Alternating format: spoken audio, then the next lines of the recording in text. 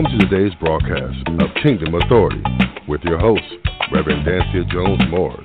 Tune in each Sunday at 8 p.m. Eastern Standard Time via Blog Talk Radio through Kingdom Empowerment Incorporated.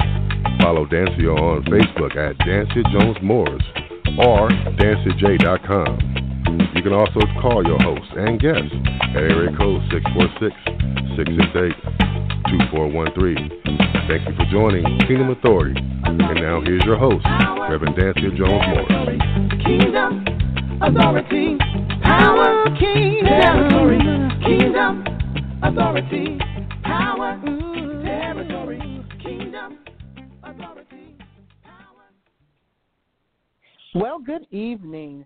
Welcome to Kingdom Authority, and I am your host, Reverend Dancia Jones Morris. So glad to be with you on this wonderful Father's Day evening. I hope you're enjoying your father, and if your father is like mine and has gone on to glory, I will tell you that you should still celebrate your father and say, thank you, oh God, for giving me a father.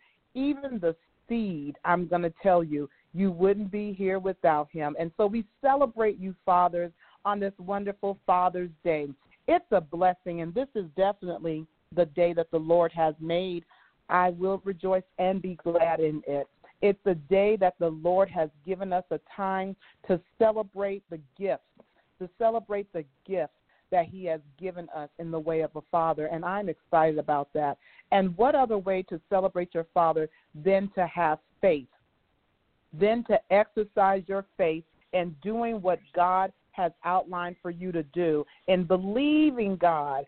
It's a great evening. I'm telling you, we are going to speak over you tonight, and I am extremely excited about what God has for us on tonight, for his people through the way of the woman of God who is coming tonight. I thank you and welcome you to this in your territory. Isn't that wonderful? We can take authority in our territory by operating in faith.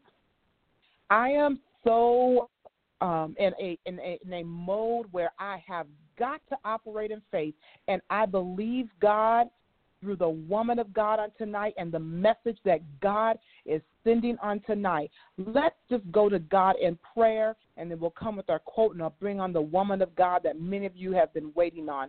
Father, in the name of Jesus, we thank you, we appreciate you, we love you, we adore you. You are El Shaddai. You are the God that is more than enough. Oh, you are our rock. Woo. You are our strength, and we trust in you. You are a redeemer. You're the keeper of our soul. Hallelujah. You're the keeper of our soul. You keep us, and you're the God of all comfort. So wherein as we have this day that some of us, God, are remembering our Father. Father, I thank you for being the God of all comfort on this day, God, when my Father is with you in glory. And so, God, he is absent from me. But I thank you that you are the great Father. You are a good, good Father, and you keep us. Woo! Hallelujah. Oh, God, you thought enough about us to bring comfort, the Holy Ghost, to come and comfort us in the absence of a daddy. And I honor you, God. Oh, God, I bless you. I praise you. It's rough sometimes, but thank you, oh, God, for being the God of comfort. Hallelujah. You, Jesus, I bless your name. And for those who are celebrating their Father here on this earth, we lift them high, God, up to you. You keep them. You continue to bless them. You continue to strengthen them. You continue to anoint them. You continue to bring them peace. You continue to comfort them, God, as they provide. You be their provider as they provide for their families. In the name of Jesus. Oh, God, we glorify you because you're a good, good Father. Oh, yes, you are. You are a great God, but you're a good, good, good Father. Oh, hallelujah. And you are the I am. Oh, we can call on you and say that I am. You are, Father, and we thank you for being who you are. We thank you for who you are, not just for what you've done. We can't help but come and say thank you first. We can't help but say we praise you first, and we honor you. Oh, hallelujah. Thank you, Jesus. You are the Messiah and you are our Savior. Thank you for being God. Hallelujah. I bless your name. And we come on this night believing in the name of Jesus what you have for your people on tonight, to strengthen, to thrust them, to throw them into their destiny, to throw them into their purpose. Oh, God, be a javelin on tonight through this woman of God.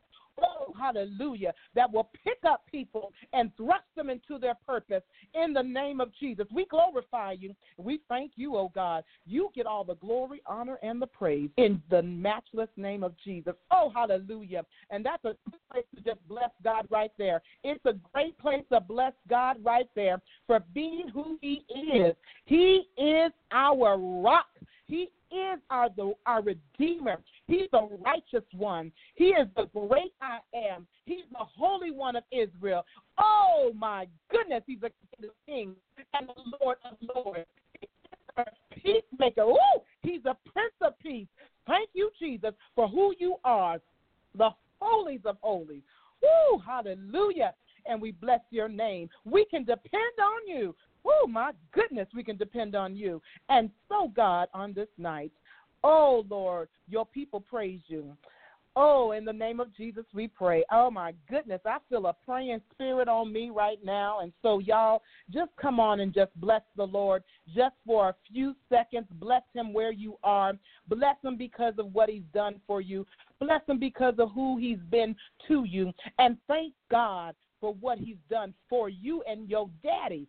Oh, my goodness, what a blessing. What a blessing. What a blessing. What a blessing to have the God that we have and serve him, because now we have kingdom authority. It's because of his giftings that we have authority. In the name of Jesus, we honor you and we bless you. Oh, God, just bless God. Oh, I like talking to the Lord, y'all. I love talking to the Lord. He's been so great, so kind. Right now, I just want to transition real briefly because I want this woman of God to come. Listen, we're talking about mustard seed faith, and she's going to bring the word of God. I want to introduce some things about her. Faith the size of a mustard seed. You have to know all things are possible, but the word of God says the grain of a mustard seed. And if you've ever had a mustard seed, I season my meat with mustard seed, and they're small. But when I thought about the grain of a mustard seed, it just thrust me into something even bigger. And so I want the woman of God to come on tonight to talk with us regarding mustard seed faith. I want you to know her name is Elder Elaine Rose Penn, who was called to the gospel ministry as a young girl in her father's church in Baltimore, Maryland. I know my niece is out there. Yay, Baltimore. My niece is out there, and she's loving it.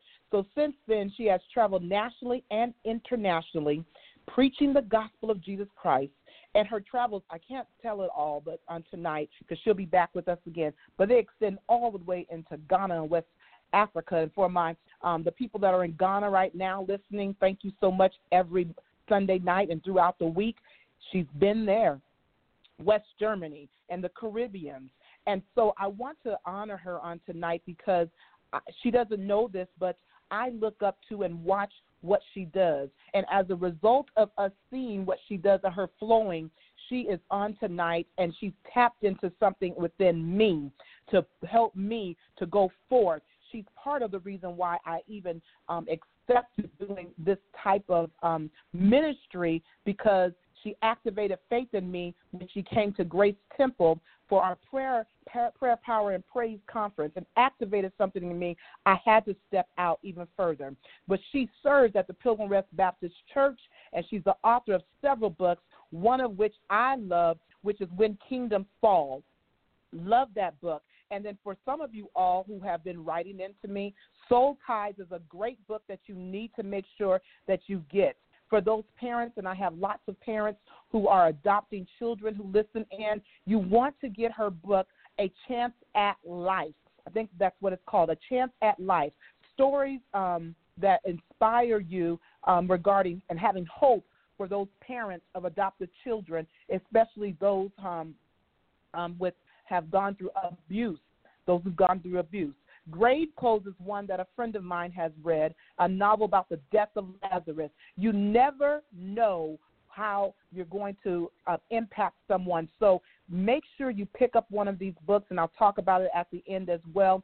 But professionally, Elder Penn is a former affirmative action officer, an educator. She's a life coach, and I plan to use her so I can finish my books because I need the anointing to finish my books. So for those of you who have said you're writing a book about something, we'll talk about that later on another time. But I want you to help me welcome this wonderful woman of God who I know is a prayer warrior, who I know to be filled with the Holy Ghost, who I know to be a preacher of preachers. And I'm telling you, you do not want to miss this word. Tell your girls, tell your boys, tell your mama, tell your daddy, tell your sisters and brothers, your aunts, uncles, nieces, nephews, cousins, all them friends and those aunts and all that stuff.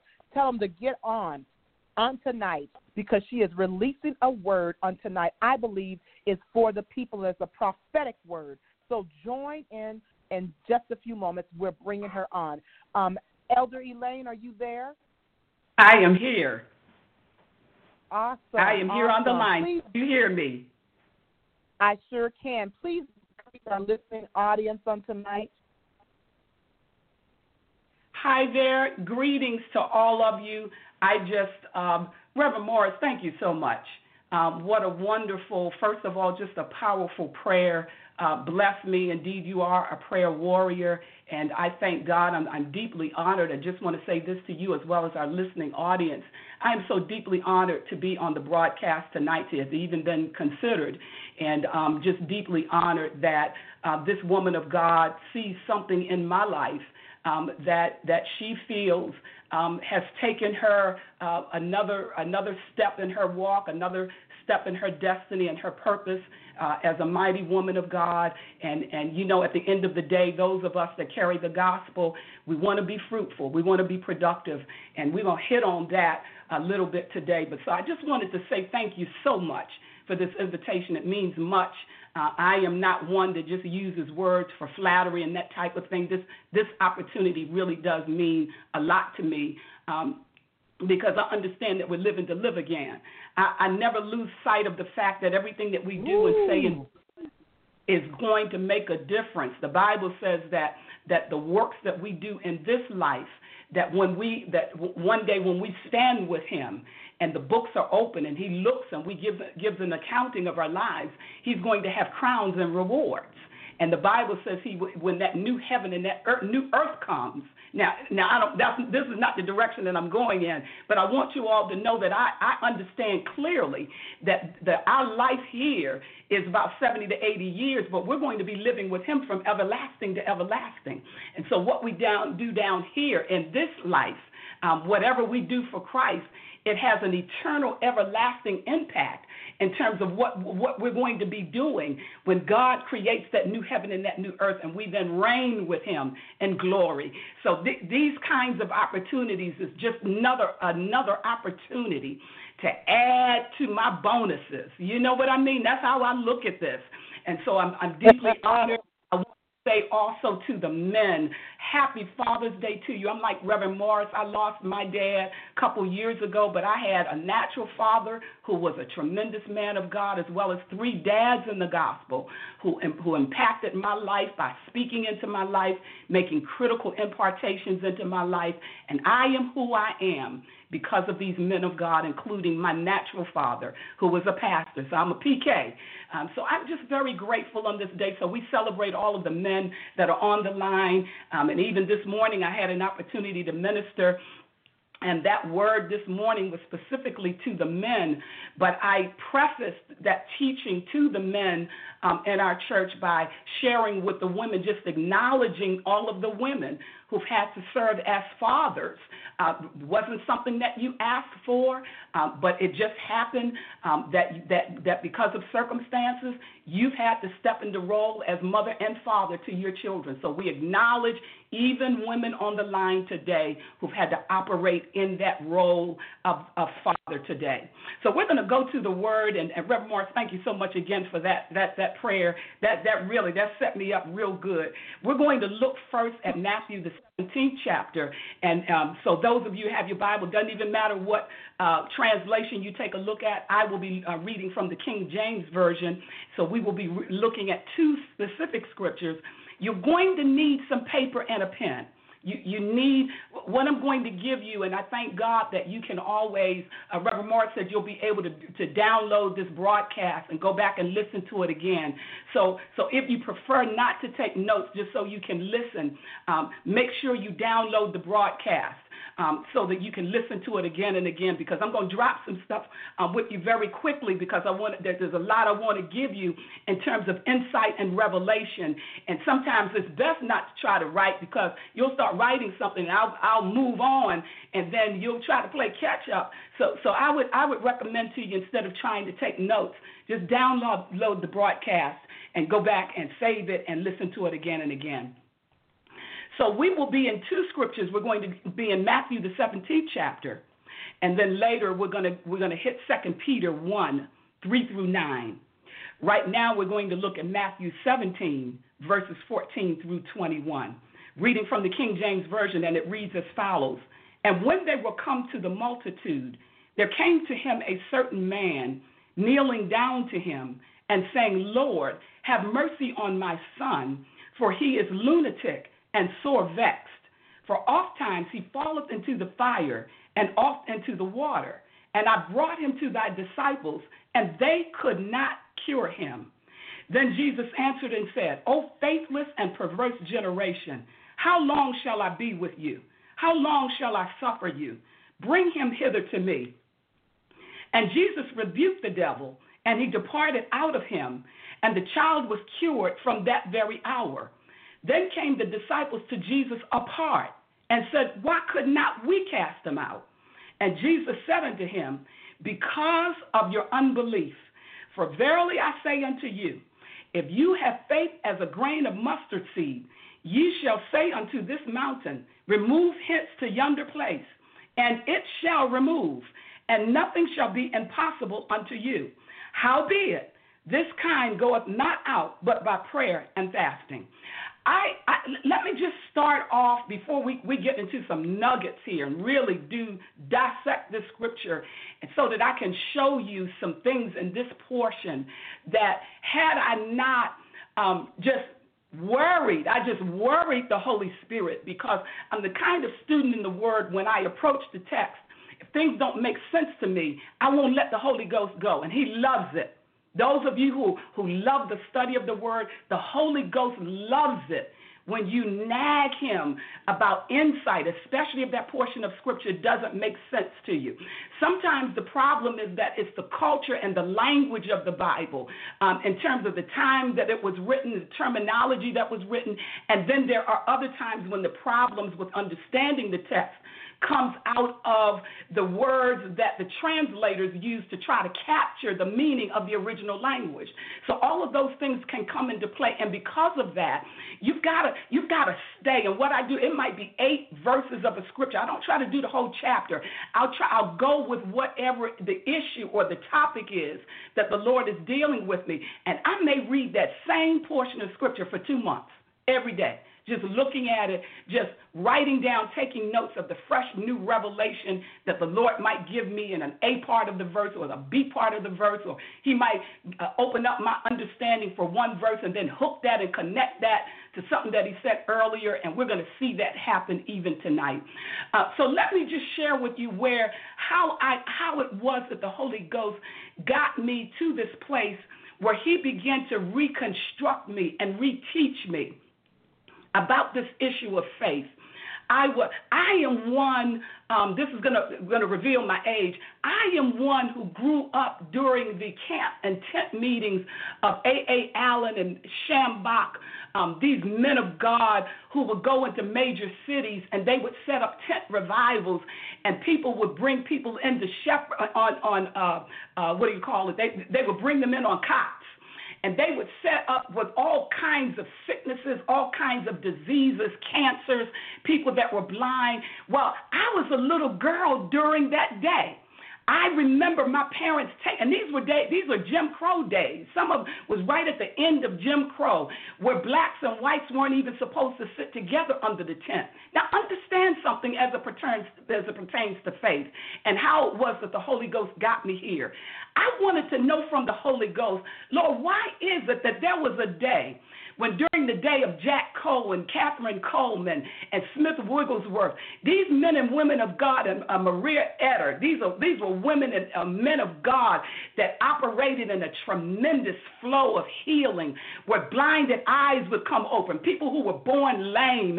And why is it that in that day there was such a release and such a belief in God for those things that were just so impossible as it pertains to healing, the healing of the emotions and the healing of the body? And I've asked that question of many pastors, many preachers. I've even wondered why it is when I travel internationally, there's a different anointing that will come upon you when you're in other lands and other countries that don't seem to operate here in the U.S. And I've never been satisfied with the answer. And some of the answers I've gotten were penned, we got a whole lot of doctors in medicine now, and so people no longer look to God as their healer. And I get that, and I agree with that to a certain extent. What the Lord has had to teach me is that the reason that people get healed so quickly, we see a flow of miracles through doctors and medicine, is because that's where our belief is. But it took the Lord to teach me, to begin to reteach me faith, this mustard seed faith, and how unbelief has crept in and injured us body-wide in this day and time in terms of the miracles of healing that comes through faith. And so I want you to understand that I would say for the past 15 years, I've been like, Lord, why are we? You said that these signs would follow those that believe, that there would be the casting out of devils, there would be the healing of sick, there would be a flow of miracles. You said these signs would follow. And what I've learned from Dad Kenneth Hagin Sr. is that we ought to act like the word is true.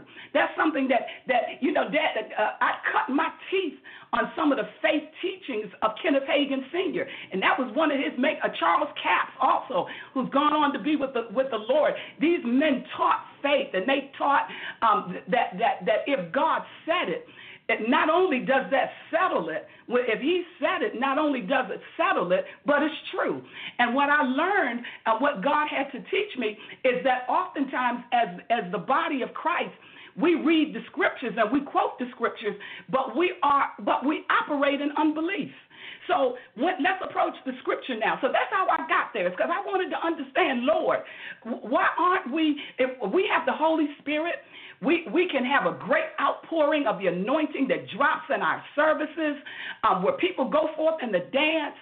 There are even churches now that are very strong in the prophetic, where the gifts of the Spirit are operating. But I said, how come, Lord, there's only scattered one here or every now and then one over there that you will hear has this flow of the gifts of healing?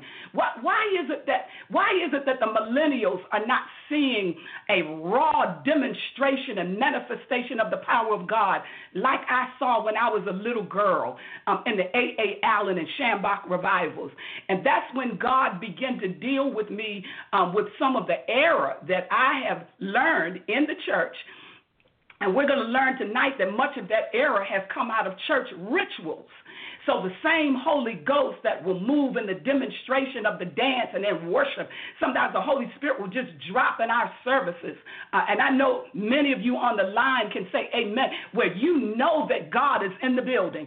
You know there's a manifest outpouring of his anointing, where people begin to weep under his anointing. People begin to move forward in the gift.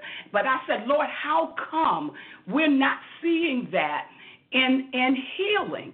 Why is that not in the body? And I wasn't satisfied that the sole reason for that is because we have so much access to doctors and medicine.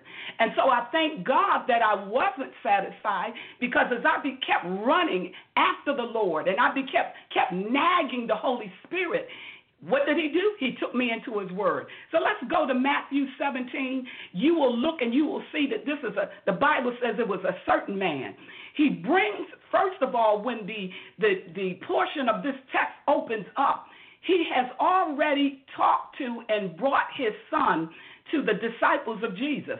And the Bible says that when this portion opens up that we just read, he's now kneeling down with Jesus, and he's saying to Jesus, I brought my child to your disciples, and they couldn't cure him. Then there's something odd happens to me that bothered me for a long time. And that is in the 17th verse. Listen to the words of Jesus.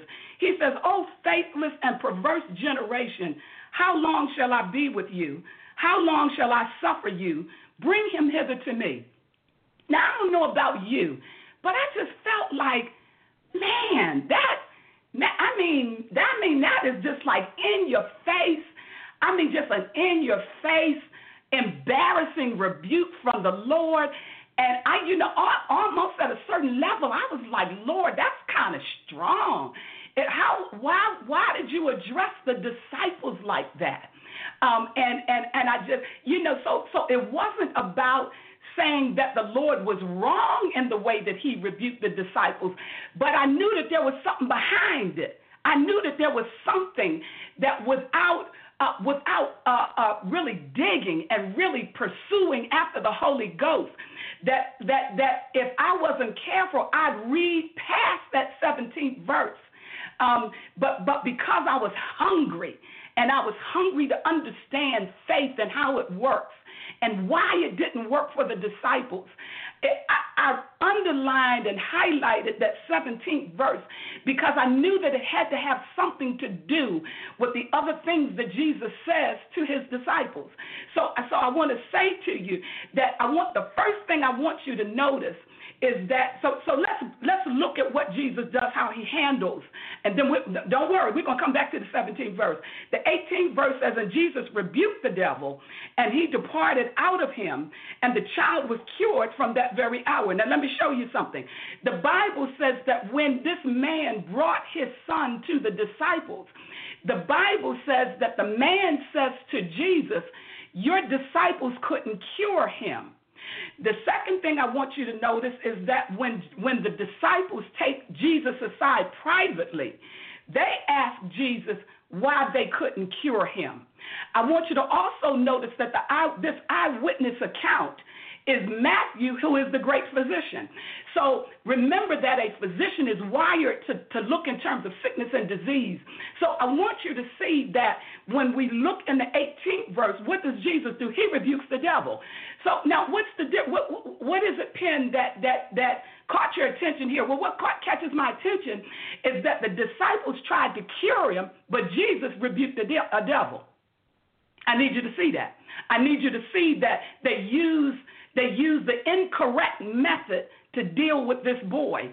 This boy, the Bible says that when you look at the words of the man, he says, my son is a lunatic. He is sore vexed. He falls into the fire and he falls into the water. So in other words, this thing inside of my child, listen to the words of the man, this is more than a disease.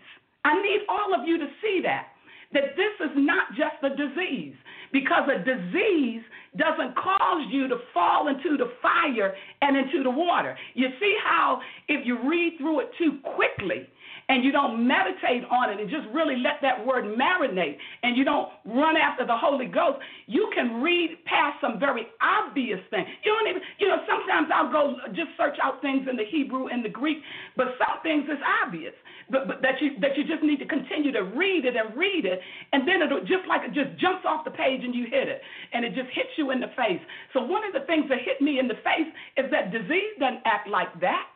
And yet that's the method that the disciples used. So they tried to cure a boy that had a demon. Now watch this. Let me show you something in the 21st verse that'll reconnect up to that to the way they handle the reason why the disciples failed.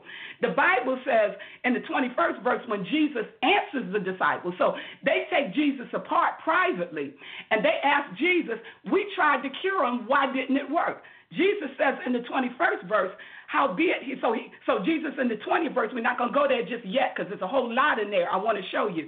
In the 20th verse, Jesus talks about their unbelief. So he says it was on your unbelief. He talks about the grain of mustard seed, which we'll get to in a minute. But in the 21st verse, he says, howbeit, this kind goeth not out but by prayer and fasting. That word kind in the original language is the word genos. That word genos means type or character. So what Jesus was saying to his disciples, this particular demon, the nature and the character of this demon, you're not just going to roll up on this one and tell it to go. You've got to be prayed up and fasted up to deal with this one, because this particular thing that you were dealing with when this man brought his son, the nature of this thing affects this boy emotionally, physically, and psychologically, simultaneously, this spirit. And so Jesus knew, of course, being the Son of God, Jesus knew immediately what he was dealing with when the man brought his son. The disciples were not able to see that this thing doesn't call for a laying on of hands to heal him. This thing is a demon. So we can't deal with it. Watch this, those of you that are on the line that have the ministry of deliverance. You have many of you operate in the prophetic. You operate through the laying on of hands. Look at what the Lord brings out in this text, that there are some things, if you use the wrong method, it's not that that there was a problem with your faith. You were using the wrong method for the wrong condition. And so the disciples were trying to cure the boy. Now watch this. The disciples were accustomed to curing the sick. We know that they were, because the Bible says on one occasion, Jesus sent out the 500 and he gave them authority to heal the sick. He told them, go out 2 by 2, whatever house you go into, don't only take what you need. And the Bible says they come back to Jesus and they say to Jesus, Lord, we found out that even the devils are subject to us. I believe that's Luke the 10th chapter.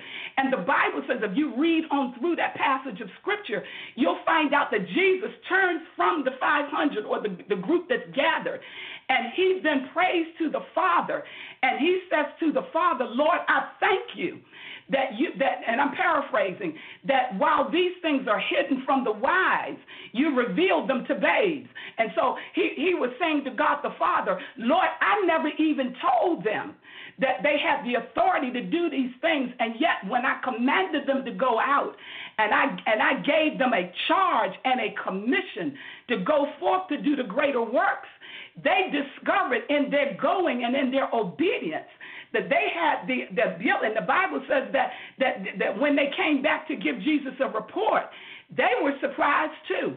So I want you to understand a couple other scriptures I could go to show you that the disciples were accustomed to curing the sick. But in this instance, they were trying to cure something that wasn't a disease. Now watch this. There are demon spirits that cause disease. So I don't want to get that twisted. I want you to know there are demon spirits that will invade a body, the physical body, and cause much harm. So there are times when those of you that operate in the gift of laying on of hands and gift of discernment, and even in the prophetic, there may be times when God will give you, by discernment, spiritual discernment, he will indicate to you that you are dealing with a disease or a sickness. So there are times when demons engineer those diseases, especially when you're dealing with a generational curse. When you're dealing with a generational curse where that sickness or that disease is traveling in a generation until somebody stands up in their bloodline and decrees and declares that the outworking of that curse will cease and desist in their generation. Somebody has to stand up in terms of a blood-washed believer and say that this genetic disease that is engineered by a demonic spirit that we call a generational curse. In other words, that thing is traveling through the family line because there's been nobody to stand up in the bloodline that's blood-washed and connected to the vine and address that thing and speak to it and say, we will not accept the idea that everybody has to have migraine headaches. We will not accept the fact that that all of the women in the family have to have endometriosis, that have to have a problem in childbearing. Somebody has to recognize. So the first thing we noticed that when the disciples looked at the boy, they didn't properly recognize what they were dealing with. Now, if I ended the broadcast right there, some of you've been blessed right there. And let me tell you what happens, because when I operate as an evangelist, when I do prayer lines, what happens, we can get caught up in the rituals, and church rituals.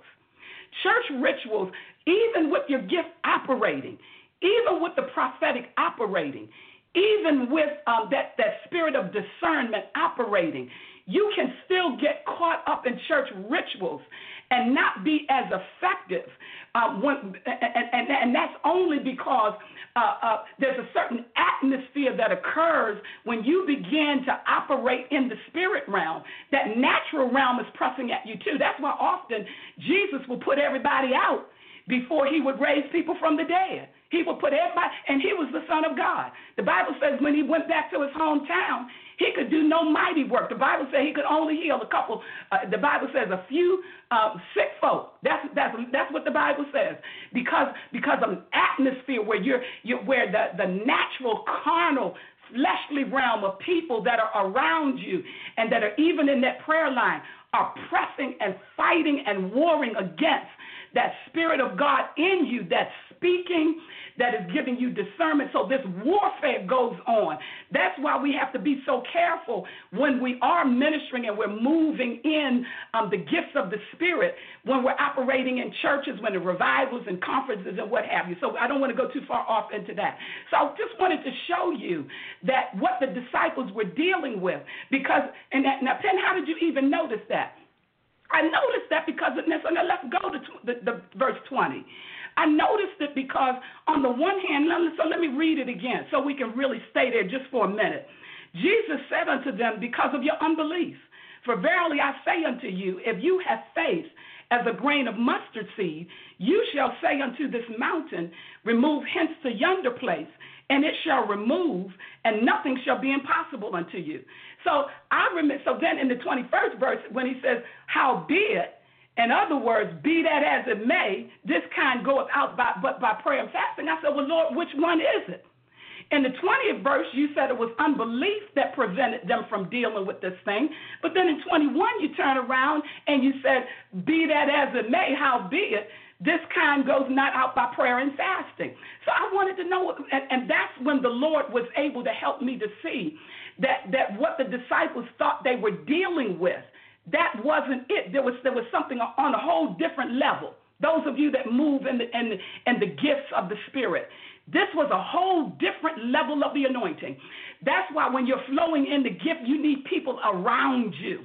You need people that are around you that are prayerful. You need people that are around you that are undergirding you in prayer as you're moving and you're flowing in the operation of the gift. Because remember, the carnal, that which is carnal, that which is doubtful, that which is fearful, is pressing against and warring against the Spirit of the Holy Ghost, which you're trying to listen to. You're trying to flow with him, and you got all of these other spirits in the atmosphere.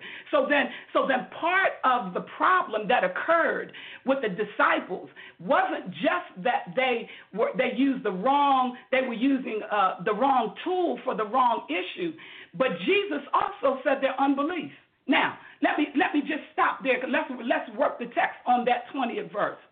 I was bothered by this, and let me tell you why I was bothered. I have good friends in the gospel ministry. Some of them are pastors. Some of them, like Reverend Morris, they're ministers, members of. I have good close friends that are in all different levels of ministry, all different levels of spiritual authority, and all of us ask the same thing. For years, I've been bombarded by the same question. Penn, why is it when I tried it, it didn't work? Penn, why is it that I believed God for my healing and I still wound up having to go to the doctor? Penn, why is it if the angels of God, which are ministering spirits that are sent forth to minister on our behalf, when they hearken to our voices and they are charged from the kingdom, from the throne of God, to go forth and to hear the words of God's people and to bring whatever that petition is to pass. Penn, why is it that it's not working? This thing nagged me for years. I had the same question. I was bothered by the fact that as an evangelist and as a woman of God that moves in the gifts of the Spirit, that I would see sometimes it work and sometimes it wouldn't work. And it would bother me. Now, there are a couple things I want you to see. Number one, I want you to see that when Jesus turns and he rebukes the devil in this boy, the Bible says that the boy was set free from that very hour. So the first lesson that we need to learn is that we instantly move into doubt and unbelief when the manifestation of what we speak does not come to pass. But the Bible says that that Jesus, who had all power and authority, knew who he was, didn't have the issues with doubt and unbelief that we have. When he spoke it, he wasn't worried about it coming to pass. He didn't need it to come to pass right away. We think that because when we lay hands on somebody, we don't see the manifestation of that deliverance immediately. We think it didn't work. I need you to get that. Somebody on the line needed that right there. You needed that right there. But if you know that the working of miracles and that manifestation of the Spirit of God, you feel that flow. Some of you sometimes feel it in your hands. Sometimes it's just an unction of the Holy Ghost. You know that it's there. You know that it's there to heal. Sometimes it's there to heal certain illnesses. Sometimes it's there to heal emotional distress. You know when you feel that anointing because because you've been rooted and grounded in it. You've made mistakes in it and learned. So you've gone through the baby stage and the juvenile stage, and now you're walking maturely in the exercise of your gift. So make sure you understand, those of you that are on the line that are just beginning to be released in the gifts of the Spirit, just remember that when God first begins to deal with you in a certain level of anointing, you go through a baby stage, then you go through a juvenile stage. So remember that you have to exercise the gift, that it is the exercise of the gift that matures the gift. And so initially when you're a baby, you fall, but you don't stop getting up. I see many people of God who stopped trying because you were in the baby stage of that calling or that anointing, and you didn't understand babies fall, but in the process of learning to walk, they learn to stand up without falling. You all with me? And then once they learn how to walk, now they got to go through pre-adolescent stage, which comes with a whole nother set of trials. And it also means that in the body of Christ, we need to be patient with each other when people are exercising that gift. And I understand that a lot of times pastors don't want harm done to the body, but we allow a whole lot of other stuff. We allow jesting and jiving in the pulpit. We allow folk, come on y'all on the line. We allow a whole lot of stuff. We put up with a whole lot of stuff. But when it comes to the gifts of the Spirit, all of a sudden we're so afraid that the body is going to be harmed by somebody who is developing that gift. But, okay, so I'm going to get off of that. So then the Bible says, now watch this, Jesus turns. Now here's the second reason. So the first reason, the disciples were using the wrong tool. They were using the wrong tool to deal with the issue. The issue was not a disease. It was a demon spirit.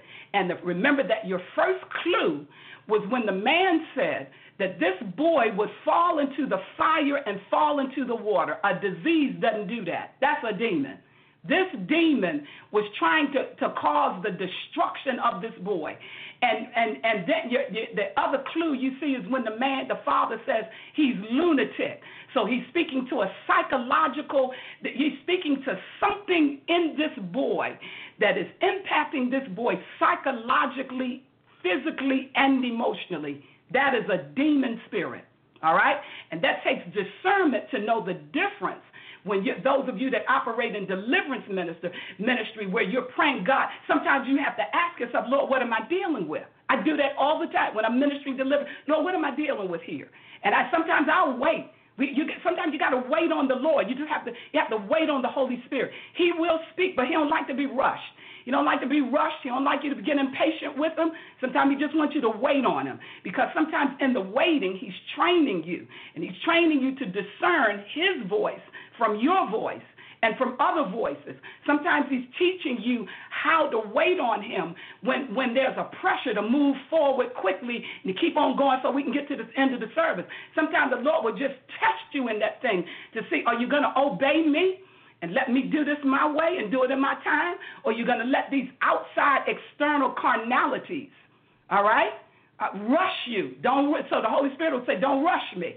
Let me do this my way so I can teach you and train you, because you're dealing with something that's bigger than what you said, bigger than what you can see with your natural eyes. So now let's talk about this second reason why the disciples had an issue with casting this thing out of this boy. The Bible says Jesus said something odd to them, which will then connect with the 17th verse. The Bible says to them, he says, because of your unbelief. I can't tell you how many times I read that verse, and I read what Jesus said, and I got stuck. I kept saying, but Lord, if they tried, and if the disciples were accustomed to healing the sick, there were even some occasions when they probably were casting out devils, and we have that report from the 500 in Luke's Gospel, the 10th chapter. So I said, Lord, why didn't it work for the boy if they were accustomed? Because even they asked the Lord, why couldn't we cure him? So if you read the text closely, you will see that they tried. And so here's the thing that the Lord had to show me. The answer or the clue was in the 17th verse when Jesus rebukes them. And he says to them, "O faithless and perverse generation, how long shall I be with you? How long shall I suffer you? Bring him here to me." What I learned in connecting the 17th verse with the 20th verse is that Jesus was basically saying, you are a faithless, perverse group of men. You have no faith. Now watch this. When I challenged the Holy Ghost to show me what the problem was and why Jesus called it unbelief for a group of men who were accustomed to being able to walk and operate in this authority that Jesus gave them when they walked with him on the earth. You know what the Holy Ghost said to me? He said, no, they weren't. He said, no, they weren't. He said to me, do you remember when Jesus had to feed the 5,000? We know that it was actually more than 5. There were only 5,000 men, but it was probably more like 10, 13,000, not counting the women and the children. But if you remember that miracle that Jesus did, in the opening of that passage of Scripture, the Bible says that when Jesus says to the disciples, he says, feed them. The disciples said, Lord, where are we going to get food for all of these folks? And so one by one they come and they respond to Jesus. And the Bible says, Jesus says that one of them said to them, Lord, we found a little boy with five loaves and 2 little fishes, or 2 loaves and 5 fishes. He said, but what are they among so many? So the Holy Ghost said to me, the disciples were always filled with unbelief. He corrected me. He said, you're looking at this episode where they had to deal with this boy that had the appearance of epilepsy. He said, but they were always filled with doubt. They were never in unbelief. He said, when they brought the boy to me, they were still, he said, even when I lifted up the loaves and the fish to bless it, they were in doubt and fear. And the Lord said, if you read on to the end of that passage of Scripture, when he said, when we went, if you go to that portion of Scripture with the loaves and the fishes, Jesus warns the disciples and says to them, beware of the leaven of the Pharisees. And the Bible says that the disciples begin to say to themselves, oh, he must be talking about bread. The Bible says that when Jesus learned that they were commiserating over the issue of bread, the Bible says Jesus rebuked them and said, how is it that you're talking about bread? How is it that you don't know that I'm warning you about the teaching and the doctrine of the Pharisees? I just did a miracle where I fed thousands of people with 2 loaves and 5 little fishes, and you over here, you worried about where you go, because when they got on the boat, wherever they were, the disciples forgot to take bread. And he rebuked them. He said, I just did the miracle. So then we remember when they were on the boat in the storm, the Bible says Jesus I just want to give you a couple of examples to show you why Jesus called them a faithless and perverse generation. The Bible says that when they were on the boat in the middle of that storm, Jesus was in the hinder part of the boat. They waked Jesus up and said, Lord, carest thou not that we perish? The Bible says Jesus gets up and he says to them, O ye of little faith, why did you doubt? He goes and he rebukes the wind and the sea. And the disciples, now listen to the words of the disciples. They said, what kind of man is this that even the sea and the wind obey him? So what the Holy Ghost needed me to understand is that now catch this what I'm about to say. The disciples followed him without a revelation of who he was. This condition that Jesus addresses in the disciples, this was a sickness. This was a disease. This wasn't something that just happened with this episode with the man. When you first approach the text, you're led to believe that this was just an episode in the life of the disciples. They were a faithless group of men who followed Jesus. They saw the miracles. They were impacted by the miracles. They helped him. They helped distribute. They saw the fishes and the loaves were few. They saw the men seated and how Jesus, and I always point out to people, one thing we miss is that they didn't pass out raw fish. It's something that we tend to miss when we read that portion of Scripture, but that fish would have been cooked. It was cooked meat, you know? And so when the Bible says that they distributed all of these fishes and loaves and then had 12 baskets of fragments, in spite of, they even saw Jesus raise the dead, and they still walked and followed him in unbelief. We even see it at the cross. This is not an indictment of the disciples. This is for us to see that we have the same problem. Because quite frankly, we have asked God, those of you that are on the line, that operate in the gifts of the Spirit and believe God and have a desire in your heart to see in this last day every word of God come to pass in our generation.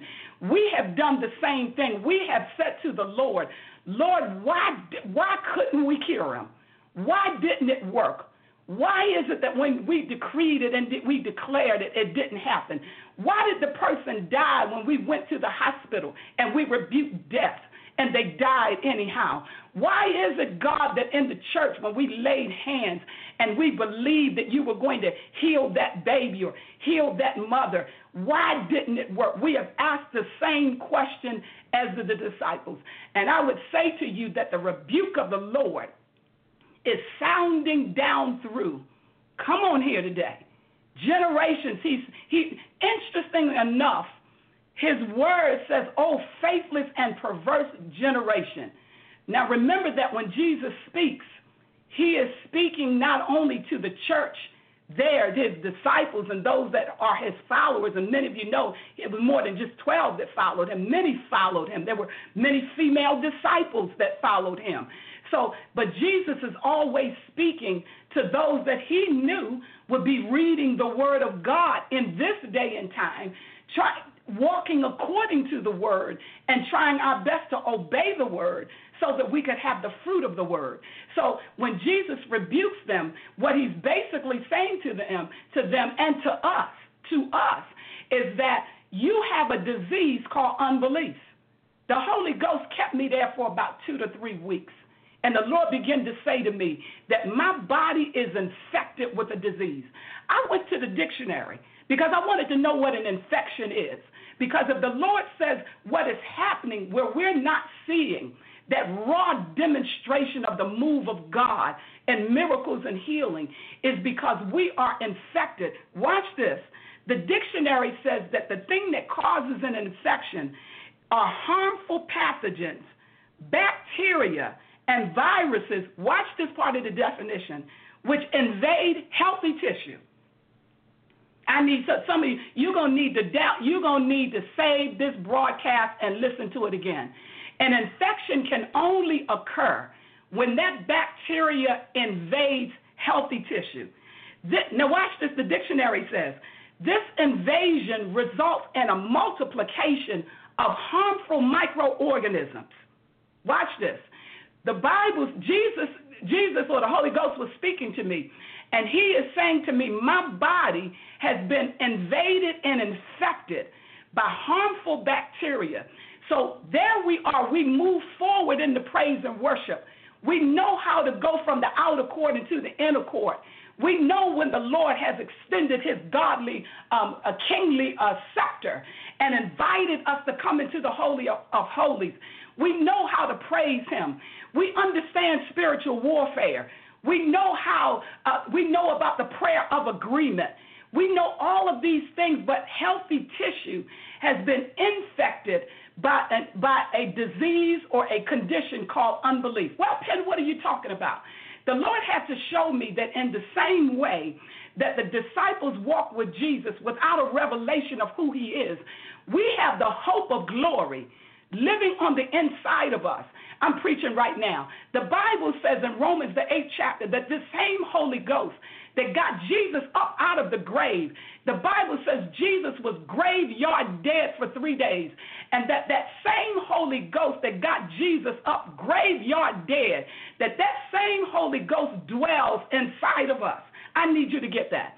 That same Holy Ghost, the name of Jesus that has authority and power, and the Bible says in heaven, in earth, and underneath the earth. In other words, the name of Jesus carries authority and power in all three dimensions at the same time, simultaneous. We have that name. We have the name, and we have the Holy Ghost, the Prince of Peace, and we have the one that's the Alpha and the Omega dwelling on the inside of us. But when we allow doubt and unbelief to come into our words, in the same way that the disciples walked with Jesus and saw the miracles, we operate in a portion of the anointing. We use his name. We use his name at church. We use his name when there's a crisis. But our words are filled with doubt and unbelief. When for a week the Holy Ghost began to let me hear what was coming out of my mouth. And I am a student of the word. I am a preacher of the word. I am one that I'll go toe-to-toe with a devil in a minute. And the Lord began to speak to me, and he began to say to me, but if you would exhibit that same boldness and fearlessness when you're dealing with demons, if you would exhibit the same fearlessness in the circumstances of your life, over your finances, when somebody lies on you, when you have issues in terms of the business that you're running, when you are bombarded and when the enemy is shooting daggers and darts at you, if you would let your words be words that are filled with life, if your words begin to manifest that I am the righteousness of God in Christ Jesus, when we stop thinking that we have to accept I call it the Word of God calls them the vicissitudes of life. And we begin to speak to the thing, and we begin to say to you, I bind you in the name of Jesus. Devil, you will get out of my finances. But it's kind of like when Dad, Kenneth Hagin Sr. said, he said, act like the word is true. If Jesus said speak to it, he meant what he said. So let me show you a couple of other things. We talk about that grain of mustard seed. We focus on the size of it, but what the Word of God, here's how we miss it, because we're not farmers. We're not farmers. And so when we approach the text, when we look at the grain of mustard seed, our primary focus is on the size, but with Jesus, that was only a secondary focus. His primary focus, if we had been a farmer looking at the text, we don't understand that a grain is a seed. So then the King James translators threw us off because they actually used the word seed 2 times. They said the seed of a mustard seed. So they used the term, they used grain, and that's what threw us off. When they used the term mustard seed rather than seed and just dropping that last word. Are you all with me?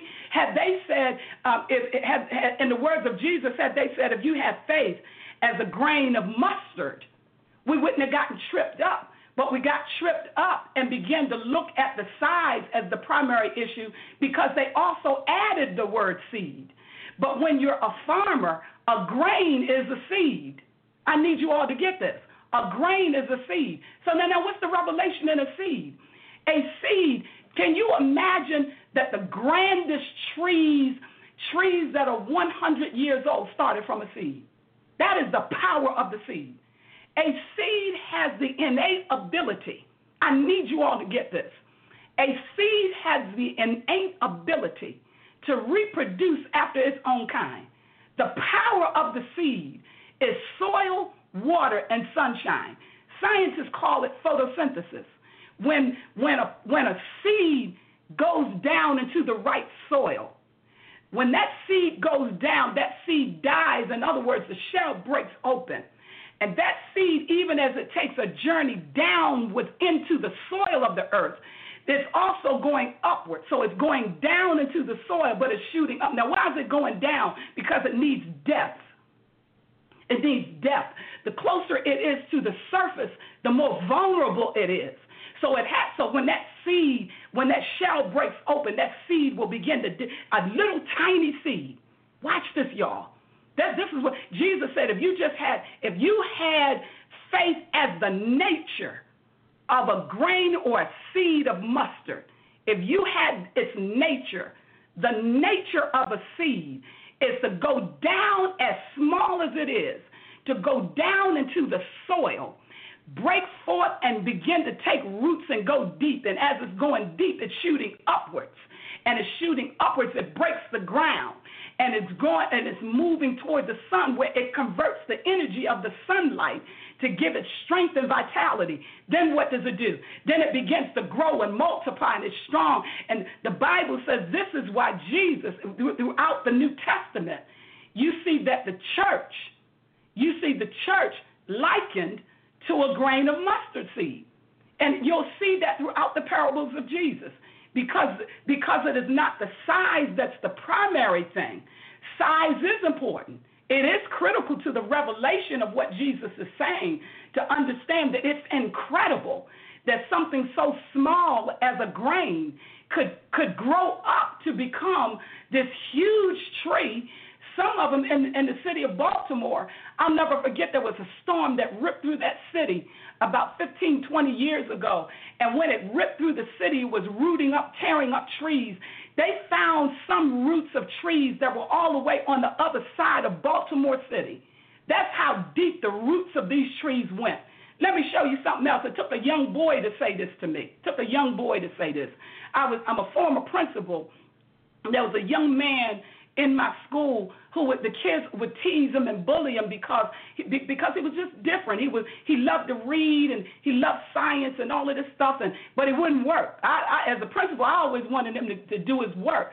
One day I was just sitting and I was monitoring the computer lab, and he walked up and sat next to me at the table. He didn't know that I was in Matthew's Gospel, the 20th chapter, where the Bible says Jesus spoke to the fig tree. He walked up to, now I had been meditating, I was doing like I told you I do. I just looked at that scripture at least 4 weeks every day, looking at that portion of scripture, trying to understand why Jesus was talking to a tree and telling us in the 20th chapter of Matthew that if we speak to the tree, we could tell it to be moved in the same way he's talking about this mountain. Now watch this. I'm about to give you another revelation. This young boy said to me, Miss Penn, he smiles at me. He said to me, can I tell you something about a tree? I looked at him. I thought to myself, okay, Holy Ghost. Because there was no way that this boy could know that I was studying Matthew, the 20th chapter, looking at that fig tree where Jesus says, speak to it. He says, speak to it. And so I looked at him and I said, what do you want to tell me about trees? He said, Miss Penn, he said, people think that down in that a tree only communicates, or he said people think that water and food are the only thing that happens underneath the ground in the soil where you have a lot of trees. He said, but trees communicate with each other through the root system. That's what he said to me. He said, so Miss Penn, they're not only sharing the soil and sharing the water and the nutrients underneath the ground in the soil, but he said they communicate to each other through the root system. Well, Penn, why is that important? It's important because when Jesus said to us, he said, if you have faith as a seed of mustard that has the nature of a seed, that goes deep and breaks the earth and comes up and becomes a huge tree. It has the nature, the richness, and the life. And the Holy Ghost had to correct me because I'd written in my notes that we needed the potential of a seed. And the Holy Ghost said, cross out the word potential and write the word capability. He said, because the word potential goes to what is possible. It's a maybe. He said, but understand the seed has an innate ability. It has the innate ability. If you put it in soil and you add water and sunshine, there's no possibility. It's going to go deep and come up and break the earth, and it's going to flourish.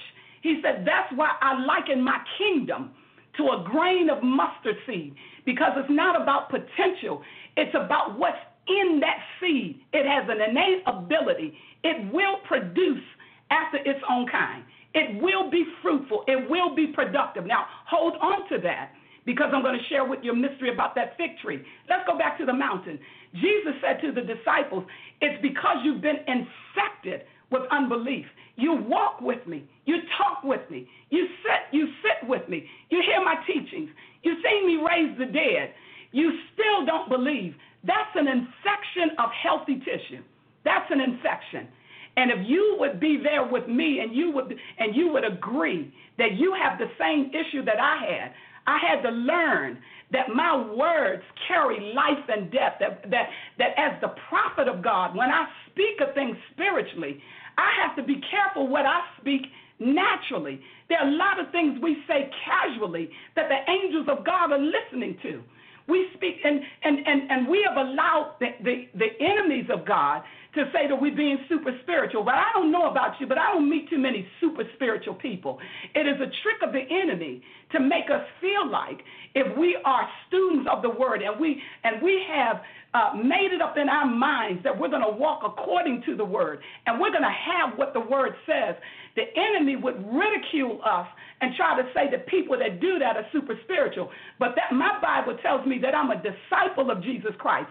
I become his servant and his ambassador when I walk in his word and I do what his word says and I speak his word and I believe his word. In order to, we'll come back to the antidote in a minute. Let me go back to that mountain, and I've got a note here to come back to you about that antidote, how we get rid of this infection where we've been infected with unbelief. So we're walking, we walk forward and we're ministering and we are ushering in the anointing, but the healthy tissue of the anointing on our lives is infected by what we speak and sometimes what we allow to come out of our lives. And remember, it's out of the abundance of the heart that the mouth speaks. It's out of the abundance of the heart. So you will speak what you really believe.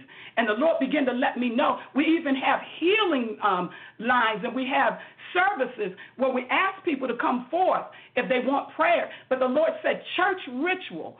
We will approach people and lay hands on people as a ritual, really not believing that God is going to do the miracle. That's what the Lord challenged me. He said, you really don't believe.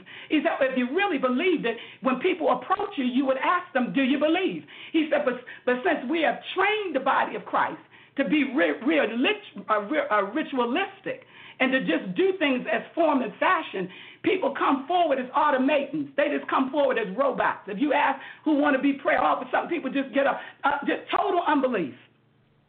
Sometimes you may even ask them what they up there prayer for, and they look at you with this look on their face like just anything, everything, whatever, just lay hands on me, because they're not coming in belief. We've trained them that whenever somebody asks you if you want prayer, don't turn prayer down. I've heard ministers say that. If anybody ever asks you if you want prayer, don't ever reject prayer. Get in the line and get some prayer. Well, but we never talk to them. We never train people and teach them that when you get in the line with a belief and a faith that whatever you have need of, that means focusing on something that you have need of and believing God, because without believing that God is going to do it, if you don't have anything in mind and you just want prayer, the Bible says that God reigns every day on the just as well as the unjust. You're blessed every day you get up in the morning. So we've trained people to not even believe God for specific situations in their lives. Now let's go back and look at that mountain. I take issue with ministers that take this verse of Scripture and say that the Lord really wasn't speaking about a mountain.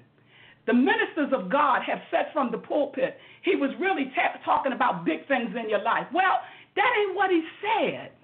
I need those of you that are on the broadcast. That's not what Jesus said. And I'm learning that if Jesus said it, to believe that it's true. If he didn't mean a mountain, an actual mountain, he would have said so. He wouldn't have used the term mountain.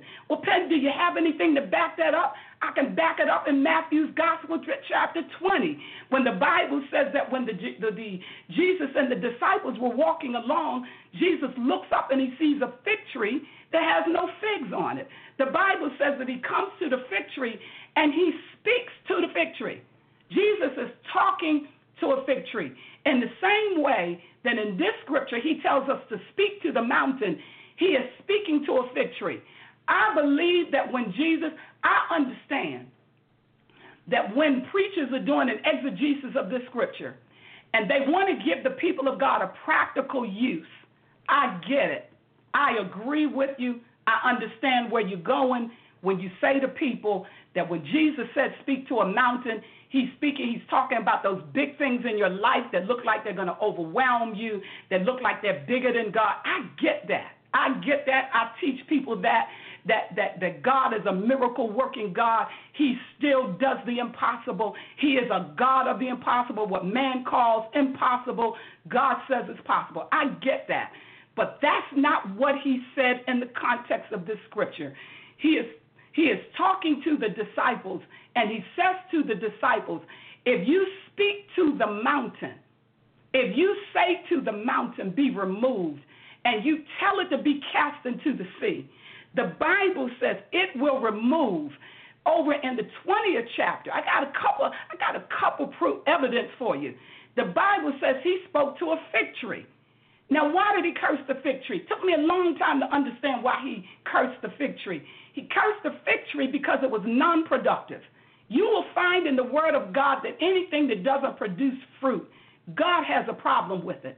God had a problem with that fig tree that was not, it had leaves, like it had some fruit, but there's a difference between leaves and fruit.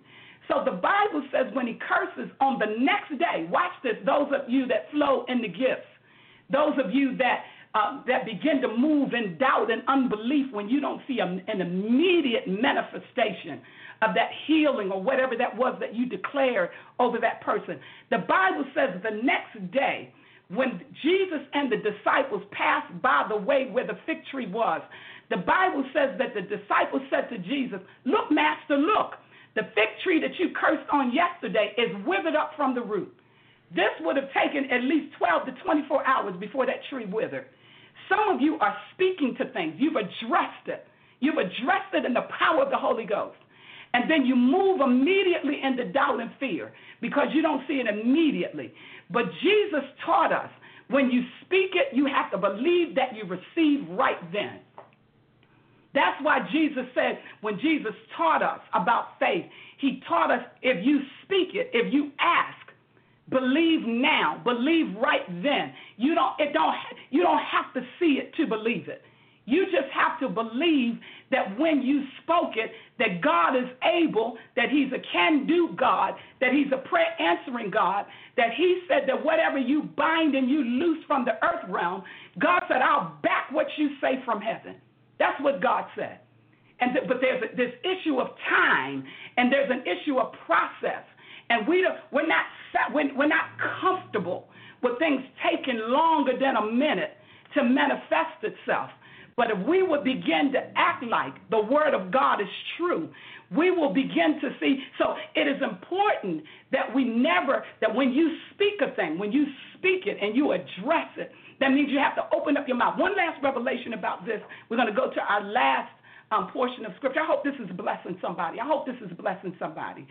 want you to understand that the antidote to counteract, when you get an infection, you go to the doctor. They give you antibiotics. They're giving you antibiotics to fight that infection. So I need you to understand that in order to fight that infection, the Bible says that faith comes by hearing and hearing by the word of God. And the Lord has had to continuously remind me that the word of God says that every man has a measure of faith. the same faith that you had to come to Jesus, to believe that you're saved and you have eternal life, that measure of faith is a seed. If you that right there is enough. The very yes that you gave to the Lord as a sinner, undone, born in sin, born and shapen in iniquity, the very faith that it took to believe that Jesus had forgiven you for all of your sins and that you now have a place with the King and that you are now seated in heavenly places, that measure of faith right there, that seed is enough to move a mountain. Last revelation about this mountain. And then I'll just hit on that antidote, that antibiotic for unbelief in a minute. I was watching a program by Charles Capps, now gone on to be with the glory. His daughter, Annette, wrote a book some 7 years ago about quantum physics. And I happened to be flipping because I was looking at the ministries of Catherine Coleman and Jack Coe and Maria Woodward Etter and these great men and women of Smith Wigglesworth, just looking at these men and women of God that flowed in healing, just wondering, God, where we missed it.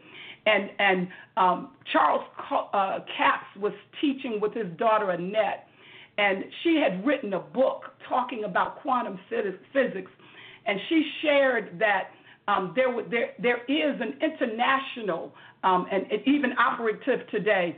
There's an international community. Watch this, y'all. Watch this. This is so tremendous. It's going to help you with this mountain that Jesus talks about. They were this international community of scientists from all over the world, all over the world, studying. They were trying to divide an atom. And so because they were trying to get at the smallest particle. And so the smallest particle known to scientists was the atom. Well, when they split the atom, they discovered that once they reduced the atom to the smallest particle, it's a sound wave. I need y'all to get this.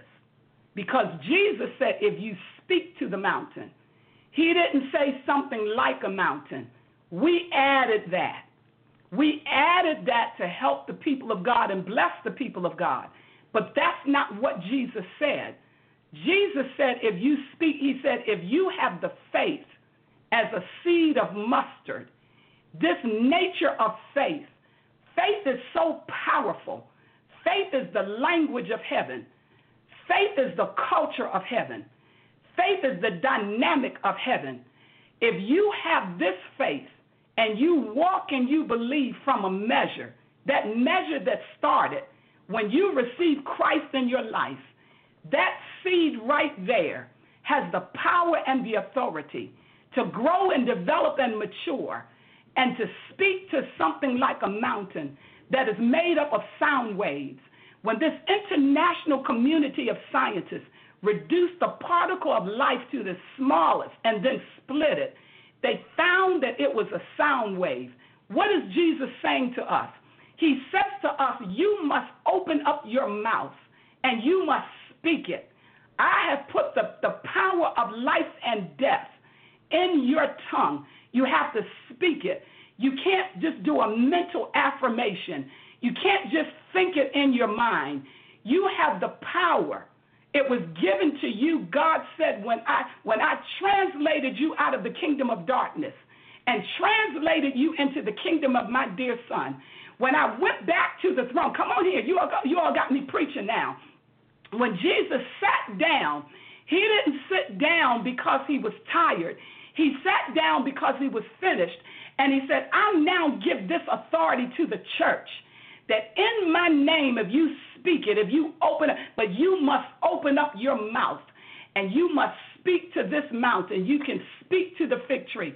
Where else do we see this? We see this in the miracles of Jesus when he spoke to the sea and the wind. So we see Jesus saying you can speak to a mountain. We see evidence of what he said in this chapter when he spoke to the fig tree in Matthew the 20th chapter. We see it in the Gospels when he speaks to the sea and the wind. We see it when he's walking on the water. So we see in the life of, so what he tells us to do, he's not lying to us. when he speaks a truth, he means what he said and said what he means. So we have to be very careful when we're reading the word that we don't take away from the word or add to the word. If he said, say to the mountain, he's saying, open up your mouth and speak to it. And it has to obey the word of God in your mouth, because it is a living organism that is made up of sound waves. Now, watch this. This Jesus who said, speak to the mountain, is the same Jesus in the book of Genesis who was there on the day of creation with God the Father and God the Holy Ghost that created mountains. So he knows something about mountains. He's not guessing about mountains. He's not tripping and trying to figure out what fig trees are made of. In this gospel, in this passage of Scripture, as well as the 20th chapter of Matthew, when he says, speak to it, if you would just believe, and you believe that when you speak it, you have it right now. You don't need to see a manifestation of it. It might happen in an hour. It might happen within 24 hours. It might even take a little bit of time. But if you believe that you receive it right now, it is done. I will back what you say from whatever you say from the earth. Jesus said, I will set aside natural laws. I will set aside the law of sickness. I will set aside the law of death. But you cannot walk with an infection in your faith and only reach for faith and belief when you have a crisis. But all of the rest of your walk in Christ, you're speaking and walking in doubt, unbelief, and fear, and then think that you can speak to a mountain or think that you can speak to cancer and it'll work. So it's not working because the healthy tissue of our faith has been infected by what's around us. You know, there are many ways to get infections. I promise you, I'm coming to an end. I know I've been speaking a long time. I promise you, I'm coming to an end. You know, there are many ways of getting infected. While I'm speaking, just flip over to 2 Peter 1, 3 through 9, and we're just going to finish this up. Really hope that you've gotten something out of this. I really hope. The other one I want to mention, I'm just looking down at my note. There was an occasion when Jesus, in the Gospel of John, I believe it's the 4th chapter. I could be wrong about that, but I believe it's John's Gospel, when Jesus spoke to a fish. Jesus spoke to a fish and told the fish, bring Peter some money. Jesus shows us. So when Jesus tells us something, as the very word in the flesh, come in the flesh, is the very Son of God, the one who was there on the day of creation, when he says that we can speak to an inanimate object. Y'all can think I'm crazy if you want to, but I believe if Jesus said it, I'm just crazy enough to believe that what Jesus said was true. And the only way we can build ourselves up on our most holy faith is to begin to approach the word like it's true. But whenever we approach the word like some of it's true and some of it's not true, and the Lord, he said this, I know he said speak to the mountain, but he really wasn't talking about a mountain. He was talking about something as big as a mountain, but that's not what he said.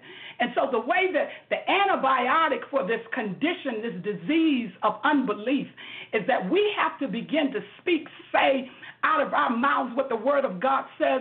We can never at any time side with the devil against God. And any time we move off, we cast off the word of God for how we feel and what something looks like.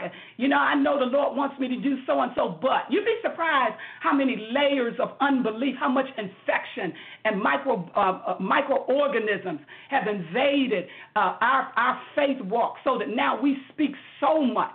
I was shocked when the Holy Ghost took a week to just let me hear and let me watch the layers of unbelief, all of this infection that we don't think is nothing. Why? Because when we go to church, all of a sudden we're in worship and praise, we loving the Lord, we're saying amen to the but what about when you're outside of the church and you're not caught up in that realm of the spirit where you're free to just lift your hands and go forth in the rejoicing? What about in everyday life? What about when you're dealing with people that are trying to hurt you, trying to hurt your family?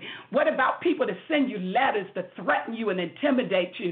Is the word of God as powerful in those incidents and and those crises of life as it is when you are in church and your hands are in worship. I'm reminded of that Syrophoenician woman. Y'all, I'm finished.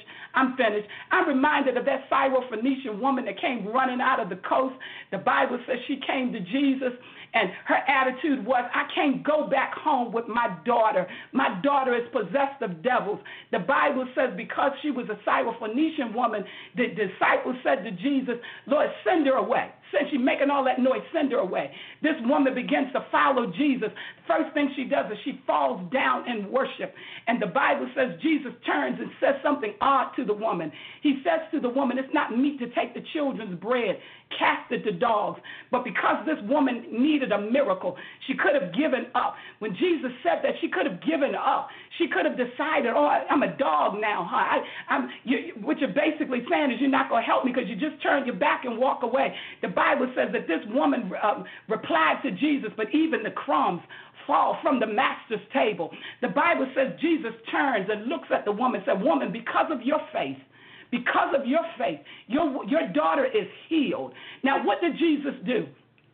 I believe that Jesus saw this woman's faith, but he wanted to create tensile strength.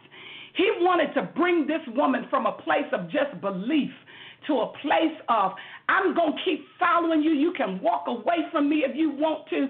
You can try not to listen to me if you want to, but I can't go back home to my daughter with these demons. I'm going to pursue you until I get what I came for. I believe that Jesus deliberately wanted to pull tensile faith out of this woman, and that's why he turns and he basically says to the woman, it's not meet to cast crumbs to it's not meet to take the children's bread and cast it to dogs. So I believe that this is an hour. Those of you that in 2 Peter, I'm just going to read these verses, give you one final insight about antibiotics so that we can correct this issue that we have. 2 Peter, the first chapter, look at verse 3. According as his divine power hath given unto us all things. Listen to the words of this, you all. So powerful. Have given unto us all things that pertain unto life and godliness through the knowledge of him that hath called us to glory and virtue, whereby are given unto us exceeding great and precious promises, that by these ye might be partakers of the divine nature. Listen to the words. Having escaped the corruption that is in the world through lust. And beside this, giving all diligence. Listen to this. This is the antidote. These are the antibiotics that we need to correct this infection, this condition of unbelief. Add to your faith virtue, and to virtue knowledge, and to knowledge temperance, and to temperance patience, and to patience godliness, and to godliness brotherly kindness, and to brotherly kindness charity. For if these things be in you and abound, they make you that ye shall neither be barren nor unfruitful in the knowledge of our Lord Jesus Christ. But he that lacketh these things is blind and cannot see afar off, and hath forgotten that he was purged from his old sins. We have the law of life and death working in us through Christ Jesus and through the power of the Holy Ghost. The way that I have been correcting the infection of unbelief in my life is I have increased the amount of time I spend in the Word. I have turned my TV set off. Research shows it takes 28 days to break a habit. I found myself coming home exhausted from work and just flipping on the TV set or flipping on music, and the Lord began to deal with me, and he began to help me to see there are many ways you can become infected. You can become infected by anything that enters the gates into your soul. They enter through the eye gates, the ear gates, and even through the mouth. And so until we begin to get at these microorganisms and these viruses that work, and you got to cut off CNN. I had gotten a habit of turning on CNN, listening to the most recent foolishness of our 46th president, and I was finding myself, I was going to bed vexed, going to bed frustrated. If you know, you listen at these talking heads and 3 or 4 of them talking and disagreeing with each other and talking a whole bunch of foolishness, you know, all of those are microorganisms and viruses. If you're not careful, you'll be the prophet of God saying, you know, I don't know what's going to happen to us. And God help us. And all of these shootings in the school, and Lord, what we going to do?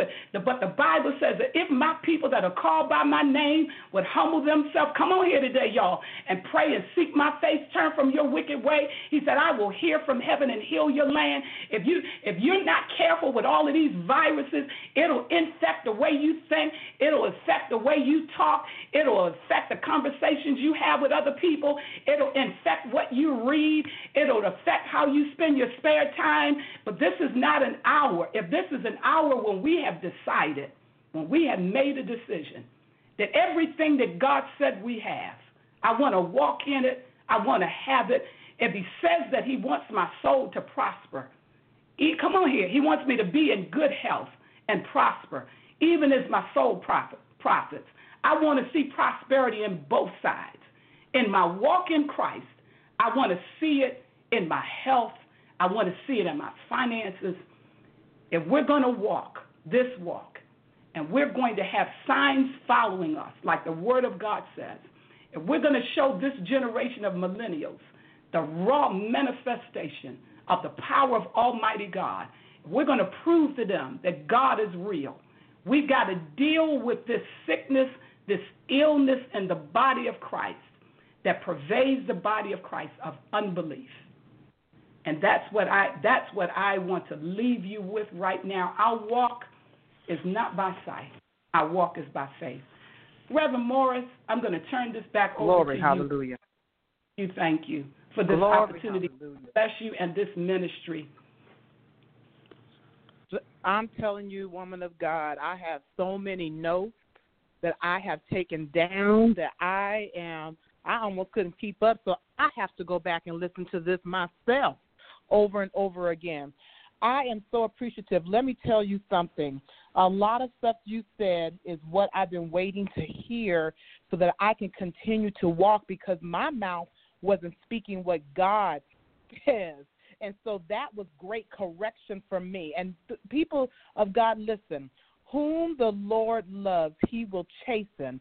And this was a word not only of encouragement to thrust us forward, but also correction for a lot of us who operate in the prophetic in one sense and not in the other. And I'm telling you, I am thrown by this in such a great way. I'm grateful to you for what God has given you to share to the people of God, because this has been nothing short of amazing. I'm just going to tell you that. Nothing short of amazing how the Lord speaks through you to others. And I would like for you to just pray for the people. This word, we're going to go ahead and water this word right now. Water this word, the seed, in prayer. And so can you just pray for the people that are struggling and just take your time with that? Yes, I will, my sister. Father, it is in the name of your Son, Jesus, that we come. Lord, thank you so much. Papa, you are so, Papa, when you walked into the room, when you walked into the broadcast, you promised where 2 or 3 are gathered in your name. You said you would be there in the midst. You said you would be the third. It said if there 1 or 2, you said you would be the third. Thank you, Lord, for being the third, for just joining us, all of those that are on this broadcast, far and wide. You know who's represented on the line. You know what the calling is on their life. We want to thank you for this gathering. Thank you, God, for the visionary. Thank you, God. What a timely mission and vision it is for this right here. And Father, we just bless it. We speak the richest of your blessings upon this woman of God and for the vision for this ministry, all of those that have connected to her and connected to this broadcast that are just hungry. God, we're hungry. You've been waiting for this moment for your people to reject those things of the world, those things which are carnal and fleshly that don't satisfy, those things that just don't fill our thirst. Father, you wanted us. You want us. And so, God, here we are. Here we are positioned in this time and in this place and at this moment. Father, here we are, hungry. We run after you. We chase after you. Holy Ghost, you are not just the comforter, but you are the revealer. You are the one that opens up the word and makes it clear and that makes it plain.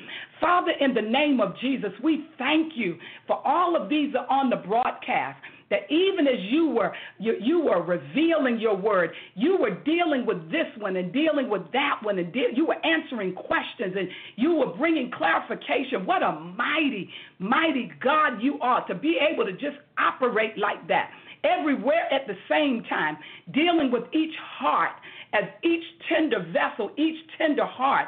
God, thank you for knowing where we are, knowing what we need. Thank you for being long-suffering. Thank you for being so patient with us. Father, it is in this hour that you want us to begin to launch forward those that have the calling of God on their life to do the work, the greater works ministry. Father, we do launch them in the matchless name of Jesus. We launch them forward now. God, we thank you that where you send us, you equip us. And so, Father, we thank you that you have many ways of equipping us. Sometimes we're shocked and amazed that you equip us through diverse places. You have many different ways of opening up your word. And God, you said it's through the hunger. It's through the hunger of wanting more of you, of learning of you. You said that when we seek you, that we should come learning of you, wanting more of you, wanting more of your truth and more of your power. Father, show us your glory. Show us your doxa glory. Father, this is the era and the season of the greater works ministry. And Father, we know that you have warned us that when we are to redeem the time and that we are to see the signs that are on the earth, but you also promised that there will be a great revival. Before that day happens, you said there will be a great revival, that even before the great falling away, there's going to be a great revival. And Father, we want to be ready. We want to be ready for the masses. We want to be equipped, because truly your harvest is rich. Your harvest is ready. It is ready for us to go forward. And so, Father God, we ask you, Holy Ghost, launch us. Launch us out into the deep. Launch us even as you launched the 500 and you sent them forth and you said, don't worry about what you're going to eat. Don't feel like you have to take anything. I'm going to equip you. And God, I thank you because you said in that hour you will give us what to say, and you're going to give us, you even said that in these days that you're going to open up the mysteries of your word. You said that the secret things belong unto the Lord our God, but those things which are revealed, that God, they belong to us and to our children forever. So God, we thank you that this hour and this generation is the generations of dreams and visions, when you're going to pour out of your spirit upon all flesh, and that we would prophesy and the gifts of the spirit would operate to fullness and in maturity. God, launch us, mature us, push us forward, birth us, God, in the name of Jesus. Wash us and cleanse us from doubt and fear and unbelief. God, show us, check it.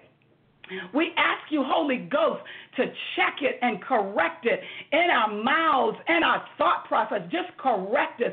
God, we want to be clean. Purge us. Scrub us with hyssop. Scrub us and clean us. Show us, God, hallelujah, where we're in error in our thinking. God, we want to be more like you. We want to think like you. We want to speak with the language of heaven. God, we truly want this generation to come into a knowledge and a wisdom of who you are. And then, Father God, we pray for wisdom. Father, you said that wisdom is the principal thing. You said, but in all thy getting, get an understanding. So God, even as you teach us the truths and the mysteries of your word and of the gospel, Father, we pray that we would hearken unto the voice of wisdom. You said she calls out in the streets, and you said she's ever at our right hand. You said wisdom is better than gold. And you said that when we have have wisdom. We have all of these other things. And so, Father God, along with understanding, we ask you, God, to bless us with that wisdom that proceeds from the throne, God, in the name of Jesus. So the Father, that even as we receive truth, that wisdom will guide us with discretion, that wisdom will show us and prove us, that wisdom will mature us. And so, Father God, we thank you and we praise you for this night. We thank you for blessing us and releasing us and cleansing us and forgiving us and correcting us. Because, Father, your word says that whom the Lord loves, he chastens. So thank you, God, for your correction, because we really do want to be your followers and your disciples in the earth realm. We really do want to have everything your word says we have. We want to do everything that your word says that we should do. And so, God, we thank you. We bless you. There's none other name that's greater than the name of your Son, Jesus, and it is in his power and in his authority that we do the greater works anointing. We are ready. We are prepared. And, Father God, we say yes. We say yes to your will and to your purpose. It is in the matchless name of Jesus. I say amen and amen. Amen. Father, we thank you. Thank you, Lord. We thank you, oh God. Oh, Lord. Thank you so much, Elder Elaine Penn. I want you all to make sure you follow this woman of God. Look me up on Facebook, those of you who are listening. I'm going to post some more. Follow her. I'm telling you, this woman is being used by the Most High God, and that's our Father, God, Jehovah, Jesus Christ is within her. The Holy Spirit is within her, and you have to connect with this woman of God. I'm telling you, and I'm not saying that to boast of her, but of the Spirit of God that resides in her, because it's all about him. It is all about God. It's all about Jesus Christ. We have nothing to do with this besides we are vessels, and God is using this vessel of God. So if you want to follow the links that I will send to direct you to her Facebook site. And also get her books. I'm telling you, the book that I've read intently, When Kingdoms Fall, you've got to read that. And some of the books my friends have read, Soul Ties, you've got to pick up these books. God is directing this woman of God. Wisdom is definitely guiding her. And I pray that you continue to flourish, Elder Elaine. I pray that God will open up the right doors, the doors he wants open up for you, and not just for you, but for the kingdom of God. I praise God for you. I do. I praise God for you. I can't even express. I've written down today and the correction. I'm telling you, it's the correction. And I'm receiving texts as we were on the broadcast of what people have to change and what they have to say and what they have to do differently. And so I'm telling you, it's impacting lives already. Now, hear this, people of God. Application is key and consistency is key. And we have got to do this for the glory of God. Thank you. Yes. Yeah. Any last words before we wrap up tonight? Lord God. Any last words before we all open done. up? I'm done. You hit it. Application, so key. So key. Absolutely. Yes. Absolutely. I thank you again, and you all look forward to her coming again. We'll set some dates up, and when she's available, I will make sure that you can, because I see y'all's messages and texts coming in, so I will make sure that you know when she is on. I will not forget. So God bless you. This is your host, Reverend, oh my goodness. This is your host, Reverend Dancia Jones Morris, our special guest, Elder Elaine Rose Penn. You got to look her up, I'm telling you. Elder Elaine Rose Penn, and this praying woman, preaching woman, teaching woman, anointed woman you've got to follow. We thank you for joining us on tonight on Kingdom Authority under the leadership of Dr. Donna Ganning of Brooklyn, New York, Kingdom Empowerment Incorporated. We praise God for you, and God bless you. Operate in your territory with Kingdom Authority. Have a great night.